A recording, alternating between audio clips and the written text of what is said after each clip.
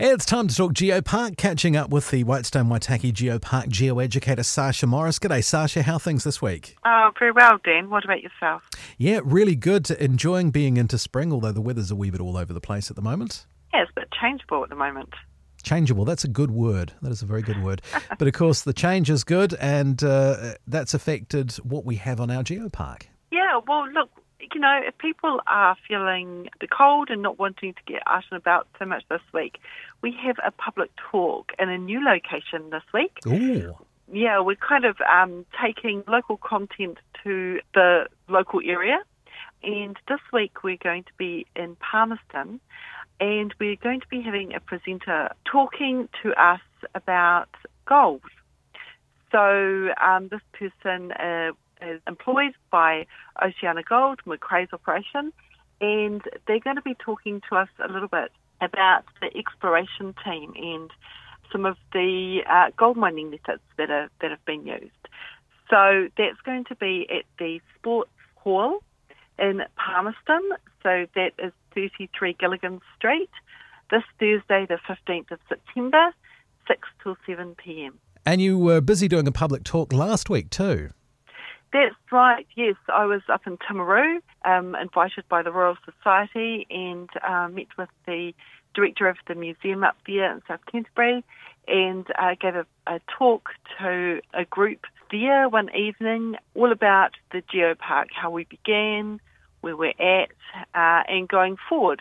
So I was able to introduce people to a lot of the geological sites of interest that people could come and visit, and focusing on some of the trails that are accessible for people and the free little guides that you can pick up to visit and explore some of the geosites, including our app, which of course people can download onto their device, and it can guide you around some of the sites that we have. Very cool. Yeah, good for them to know what's just across the boundary. And I guess a few light bulbs going on for them as well, thinking, we've passed through that area, never even knew about that. That's right. And I think, there's a number of people that possibly do a little loop from Timaru through the Mackenzie and then back down through the Waitaki. So it was a good opportunity just to be able to explain to them some of the things that they can see on the way and stop off at. It's not just a drive-by. There's plenty to stop off and explore. So, that was it was neat to be able to kind of introduce them to some of the sites that possibly they've driven past before and not thought to stop, or not really understood that there's interpretation signage there, and just unpack and explain some of those stories. So it was a really good experience to be able to go and engage with that group of people and introduce them to some of the wonders of our geopark. Now, talking about driving along and not necessarily knowing what's behind there, on Chalmers Street there's a row of concrete barriers, and I understand behind that there's part of the geopark. Yes, opposite the gardens there. That's right, that's one of our geosites, and it's a pretty unusual site. It looks quite scrappy, but actually what it is a whole lot of volcanic tuff or ash, so it's been exploded out of a local volcano, and it's actually got an intrusion of limestone. So if you're looking at it, you'll see kind of a blocky, creamy, almost vertical bedding area of limestone, and that's actually what's called a dike. And normally they're igneous or volcanic in origin, and this is the opposite way around. So it's a really, really interesting feature, and tells some of the geological history of our area where we had underwater volcanism, along with, at the same time as our limestone deposition.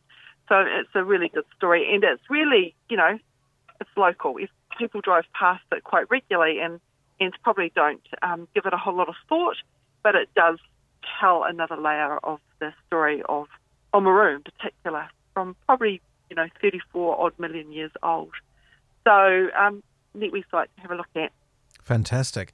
And of course all the details available on your website at whitestonegeopark.nz. That's right, it's all just there for people to have a look at, and that site is actually mentioned in our Oamaru Gardens flyer as well. So there is a little trail that you can do through the garden, and that one is mentioned in it as well, so people can have a look at it, and there's a little map with it on with a little explanation.